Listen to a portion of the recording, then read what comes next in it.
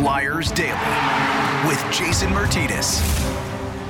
All right, here we go. It's a brand new Flyers Daily for the 6th of January, 2024. Flyers back in action today. A little matinee hockey on what is a fine day to celebrate the legacy of the greatest Flyer, Mr. Ed Snider.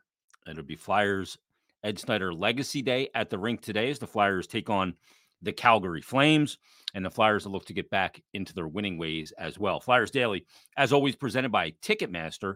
Make more memories live. Flyers, bit of a slide of late, to say it obviously. They've lost 4 games straight, 38 games played on the season. They're now sitting in the 4th spot in the Metropolitan Division, 19-13-6, 44 points, 2 points back of the Islanders, 2 points back of Carolina. Carolina's won 4 straight.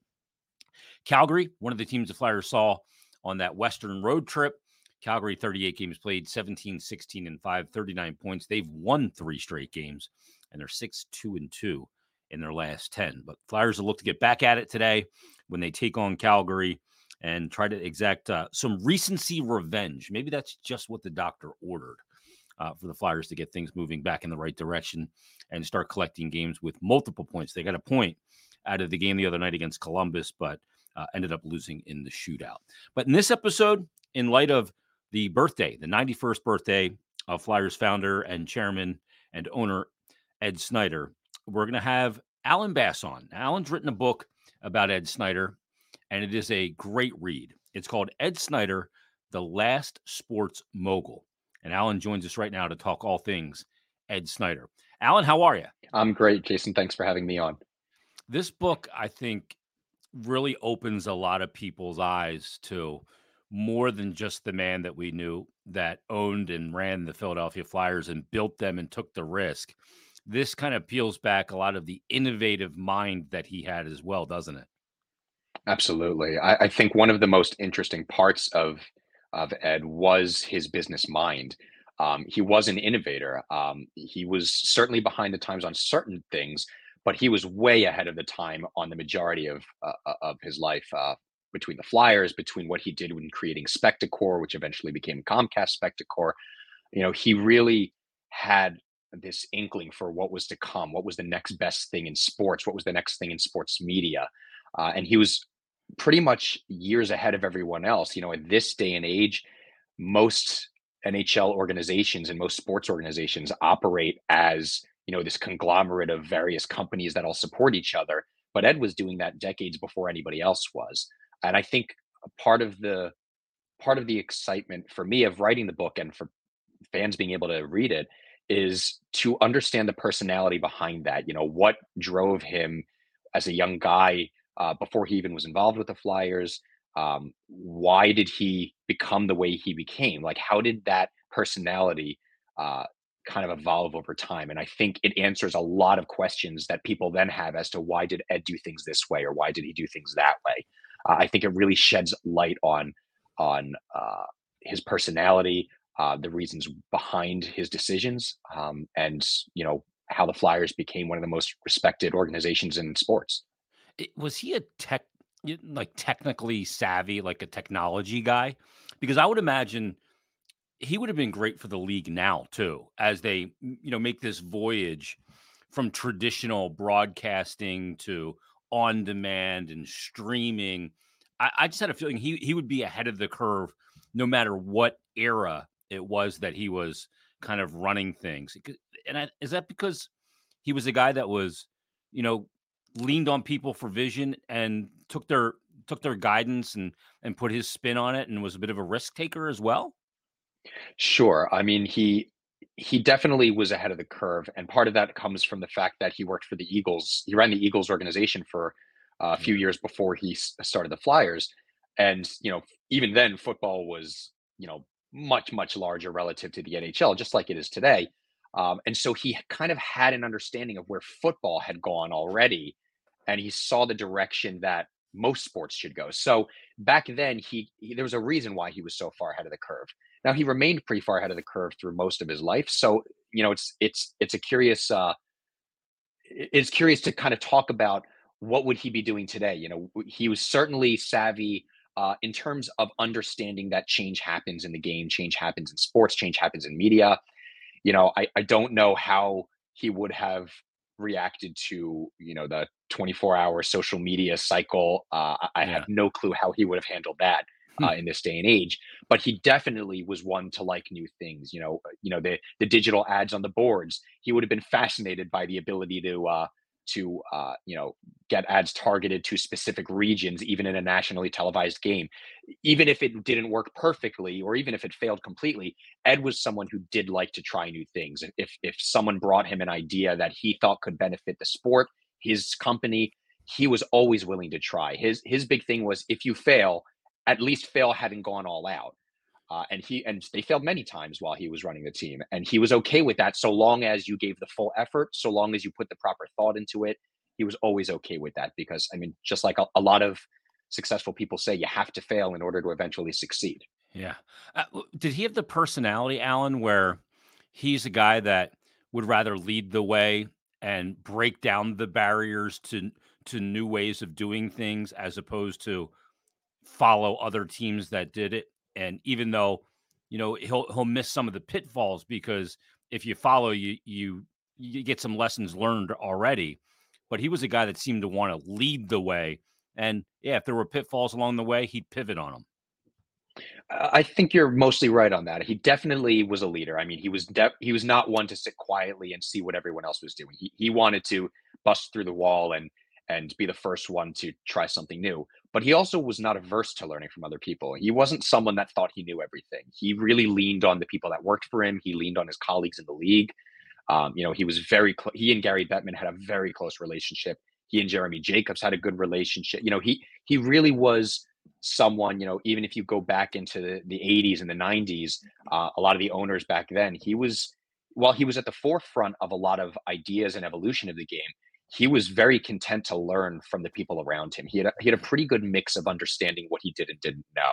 And I think that's what made him such a good leader, because a lot of people think that to be a good leader, you have to just be directing all the time, but sometimes it is better to listen. And he was pretty good. He could be strong personality. Everyone that worked with Yeah. him knew that. He could get angry. Everyone knew that. Everyone was probably subject to one of his, uh, you know, yelling streaks at some point. But at the end of the day, he wanted people around him who tested themselves, who tested him, who brought different ideas. And he was certainly not one to think he knew everything. He knew he had to lean on the people around him while he was leading himself. I think that's the best leadership quality you could have. Knowing what you don't know, being curious to learn what you don't know from people that do, but empowering them, and cultivating an environment where they feel they can go to you and say, "Here's my idea," and not just have it crinkled up and tossed in the basket because it wasn't his idea. He cultivated that environment of, "Hey, come to me with ideas. Let's do things. Let's push the envelope. Just because this is the way it's done doesn't mean it can't be done better."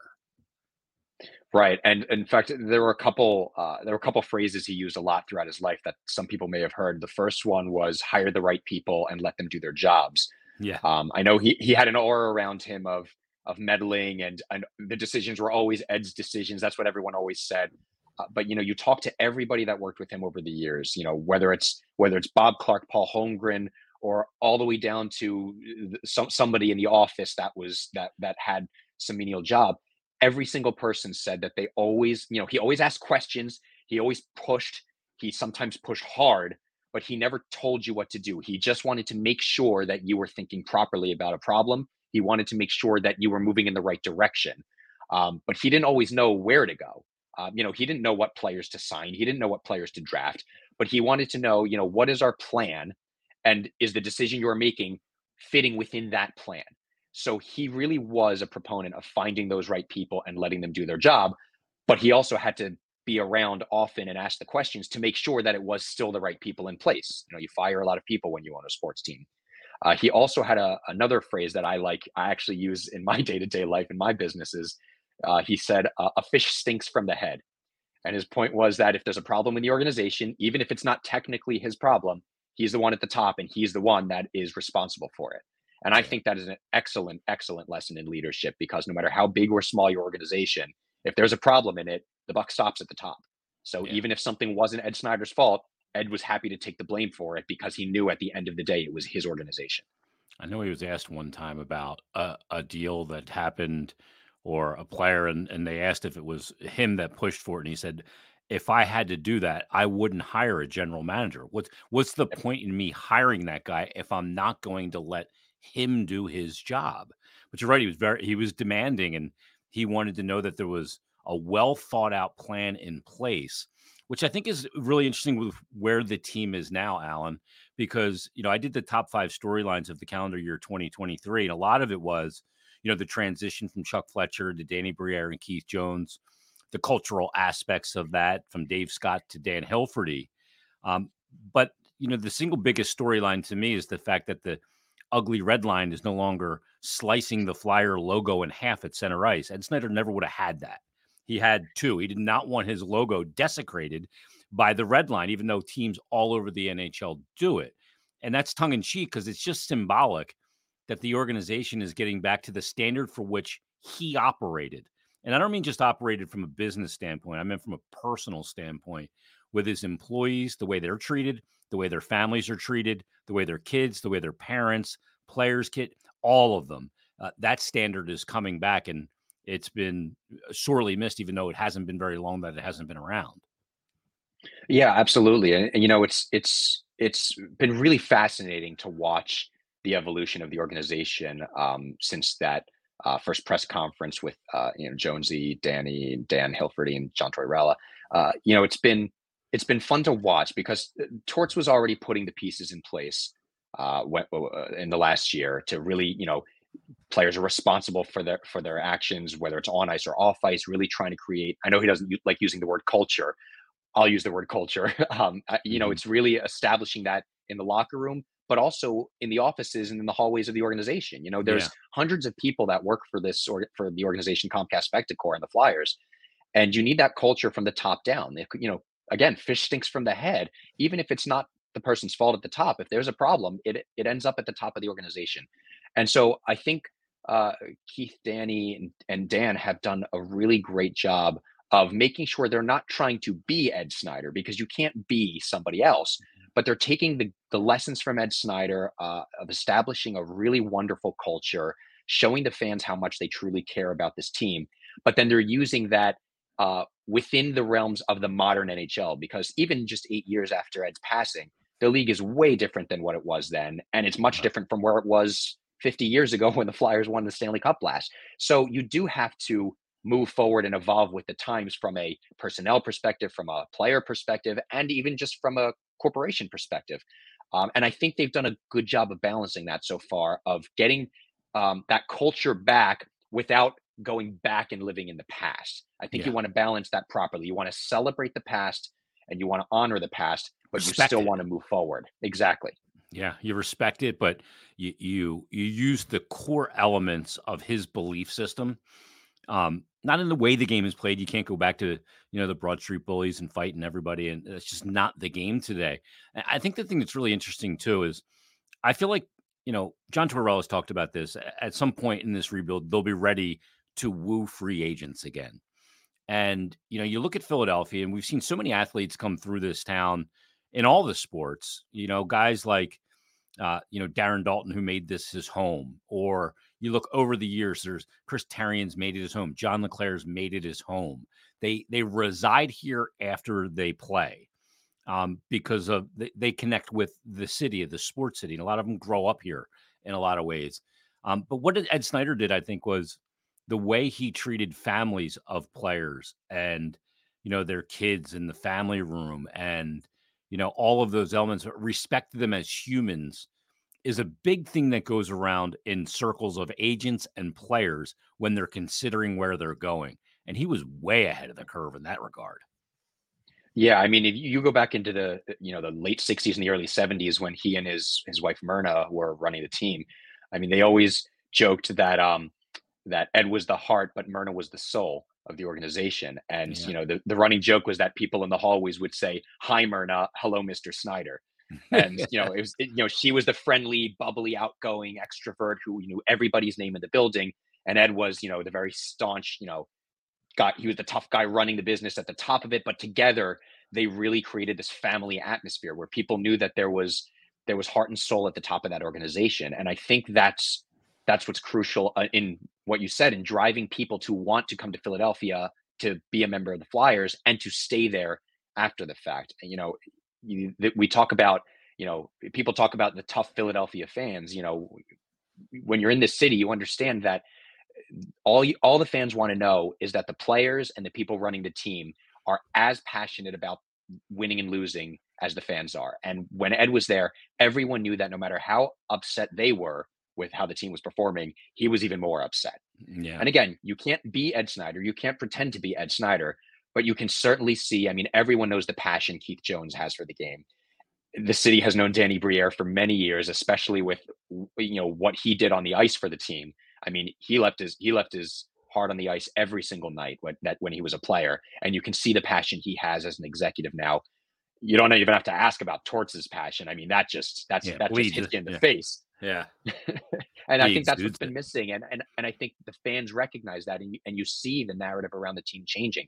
People are starting to view the team more positively. You see people joking around when the Eagles are struggling and the Phillies are blowing it and the Sixers aren't doing well. People are joking, oh, look, it's the Flyers time again. They're the best performing team right now. And it's funny to see how that all kind of comes full circle at the moment. Yeah, the dichotomy, how it's shifted.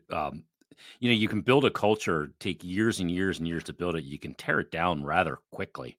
It's like a house of cards. You just don't know when you're going to pull one card out that's going to collapse it. But the process of rebuilding it, and I think the big thing about it is, and this is another thing that, in my time around Ed Snider with the organization and growing up here as a fan, was it always felt honest. It was never faux outrage. It was never, hey, let me put on a show to make the fans think I care as much as they do. You could tell it was authentic and it was honest.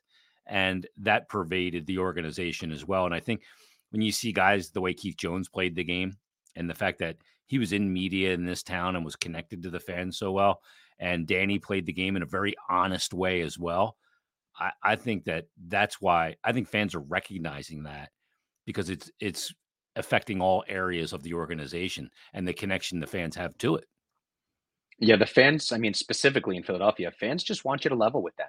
They don't expect you to tell them every little secret and every conversation you're having, but fans can read through some BS pretty easily.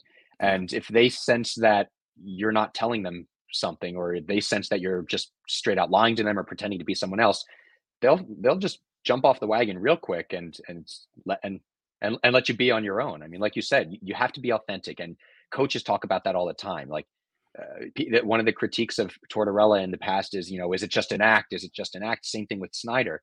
But you can't do that. Players, employees, fans, people see right through that. You have to be authentic. And like you said, Jonesy is authentic. Danny Briere is authentic. Tortorella is authentic. The people running the organization, you can sense their passion. And I don't want to sound like I'm taking a shot at the people that were there beforehand, between Dave Scott and Val and those there. They had a tough job to do. Anybody following Ed Snider's footsteps, yeah, it was an impossible position to be in, because there were issues that had to be fixed within the organization. Ed was not a perfect man. He had flaws like all of us do, and there were things that had to get fixed, and they did the best they could. But you see what Jonesy and Danny and Dan Hilferty are doing, and that it's moving in the right direction. And I think fans see that as well. You never want to be the man that follows the man. You want to be the man that follows the man's man. You know what I mean? For sure. For sure. It's a big set of shoes to step into, and it can overwhelm you and affect your decision making as well. As you see the organization, celebrating Ed Snider Legacy Day with the game against Calgary, and kind of re-embracing all of, the traits and standards that he operated with, and the fans recognize it as well. I get a thrill out of it, because I remember 2010 when they won the conference final in that game 5 over Montreal.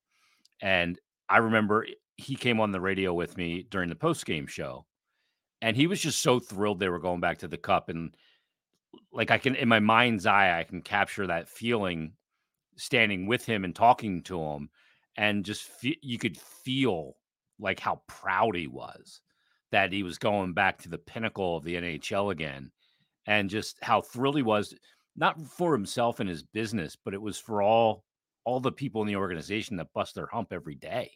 Like, he genuinely, like, they deserved it, and he was thrilled that they were getting a taste. And it's funny that you bring up that year because some of the best stories I heard through all the interviews I did was about that playoff run, and people said that he was like a little kid again. Like Oh, he it was was. just the pride he had for that team. You know, when they lost in that heart wrenching game to Chicago to end the final, he went into that locker room almost in tears, not because they lost, but because he was so proud of them. In fact, he had told them that he couldn't remember having been more proud of a Flyers team than that team. That the run that they went on, and he knew he didn't look. He was still doing all right at that point, but you know he was getting up there in years, and he had a couple health problems, and he wasn't sure if he'd ever see another Flyers Stanley Cup win. You know, obviously it turned out he did, and even get to see them get to the final one more time. And he made sure that he took the moments to enjoy that. You know, he flew with the team to Chicago. He took the team out to dinner. He was having fun with them. He had a song that he would dance with Billy Leno after every win. You know, that Yeah. he had fun and I mean, we all remember that year Philadelphia turned orange. They just fell head over heels for that team because of the passion, and it comes from the top, and it went through the locker room, and that's what the team's trying to get back now, and they're definitely on the right path. Yeah, that's funny that you say that because he let his hair down. Now, he did let his hair down with that group, and I think that group reminded him a lot of those 70 teams. A guy like Mike Richards, had a lot of Clarky traits to him, and he's just the willing to sacrifice and do whatever it took for the team. And I think he was just gutted for those guys in that locker room, knowing what they poured into that, the comeback against Boston and the way it all played out.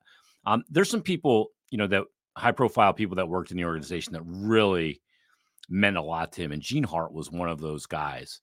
He had such trust in Gene Hart to be his lead communicative voice for this organization.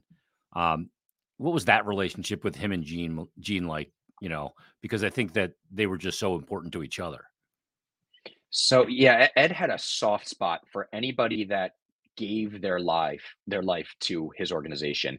You Yeah. know, he certainly had a softer spot for the people early on because his financial life was teetering on any daily basis up through like the late '70s, pretty much.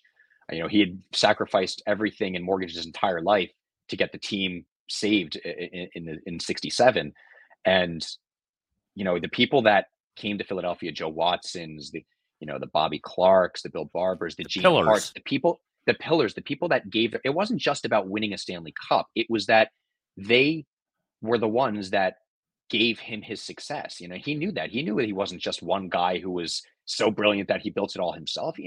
Without a successful team, even if they hadn't won Stanley Cups per se, without a successful team, it would never have worked, no matter how passionate he was. And those guys gave their all to the city. They gave their all to the organization. Most of them still live in the area, like you said. Specifically with Gene Hart, I mean, he had a great relationship with Gene. And there's a great story that I believe Gene told in his book during the '76 Soviet game. That whole week, they had a bunch of events, and there was a banquet, and there were dinners. And Ed knew he was going to have to make a speech, and he had asked Gene because Gene was in the army and knew some Russian, and he asked Gene how to say, good luck to everyone on Sunday. And Gene told him how to say it, and he was practicing all week. And every time he passed Gene in the hallway, he would say it for Gene, and Gene would say, "Great job," and I'm ready to say this. And then he got up to speak, and he's facing his Flyers organization and all these Soviet players, which of course he vehemently hated. And he said his speech and then ended it without saying the line. And then when he got down, Gene kind of looked at him funny, and Ed grabbed him by the lapels and said, "I remembered the line. I just couldn't look those guys in the eye and tell them good luck on Sunday." Not against my team. So, and he really just he loved having that relationship. You talk to some of the executives that worked with him through the '80s and the '90s and the Yeah. 2000s, and it was like they were such close friends. He really, if you gave the loyalty to Ed, he gave it right back to you in full. Yeah. Is that his greatest legacy, Alan? I think his greatest legacy is Snyder hockey, honestly. I mean, I agree. the Flyers, the success of the Flyers or the failure of the Flyers at any given time, really at the end of the day has no bearing on the lives of people in the city. But Snyder Hockey, I mean, what they've done is just unbelievable. I mean, and the proceeds from the book go to Snyder Hockey.